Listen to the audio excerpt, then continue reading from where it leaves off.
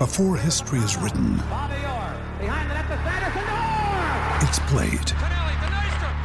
Before it's frozen in time, it's fought one shift at a time.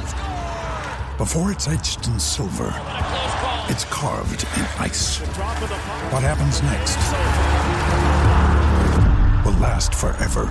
The Stanley Cup Final on ABC and ESPN Plus begins Saturday. In this fashion, the fashion put a stamp on it at the end. What's it mean to the team?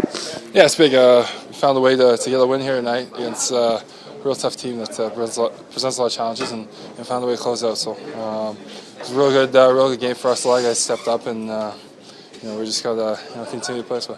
What was the mood like on the bench when you allowed the first one early? And I know that it's been a kind of a repetitive thing for you guys. Was the mood down, or how did you guys combat against that? No, I think we've been in that situation enough lately to know just keep playing, and that's what we did. We just kept playing, and we were resilient and found a way to win this game, and it's a real good feeling in the room. There were some swings in this one. You guys peppered them with shots in the first and then came out in the second, and they came at you.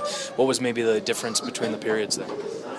It comes down to a lot of things. I think they were, sustaining a lot of zone time, same way we were in the first period, and it's just how games go. There's ebbs and flows, and as long as you bend, you don't break. When the other team is peppering you a little bit, you get the right result, and that's what we did tonight.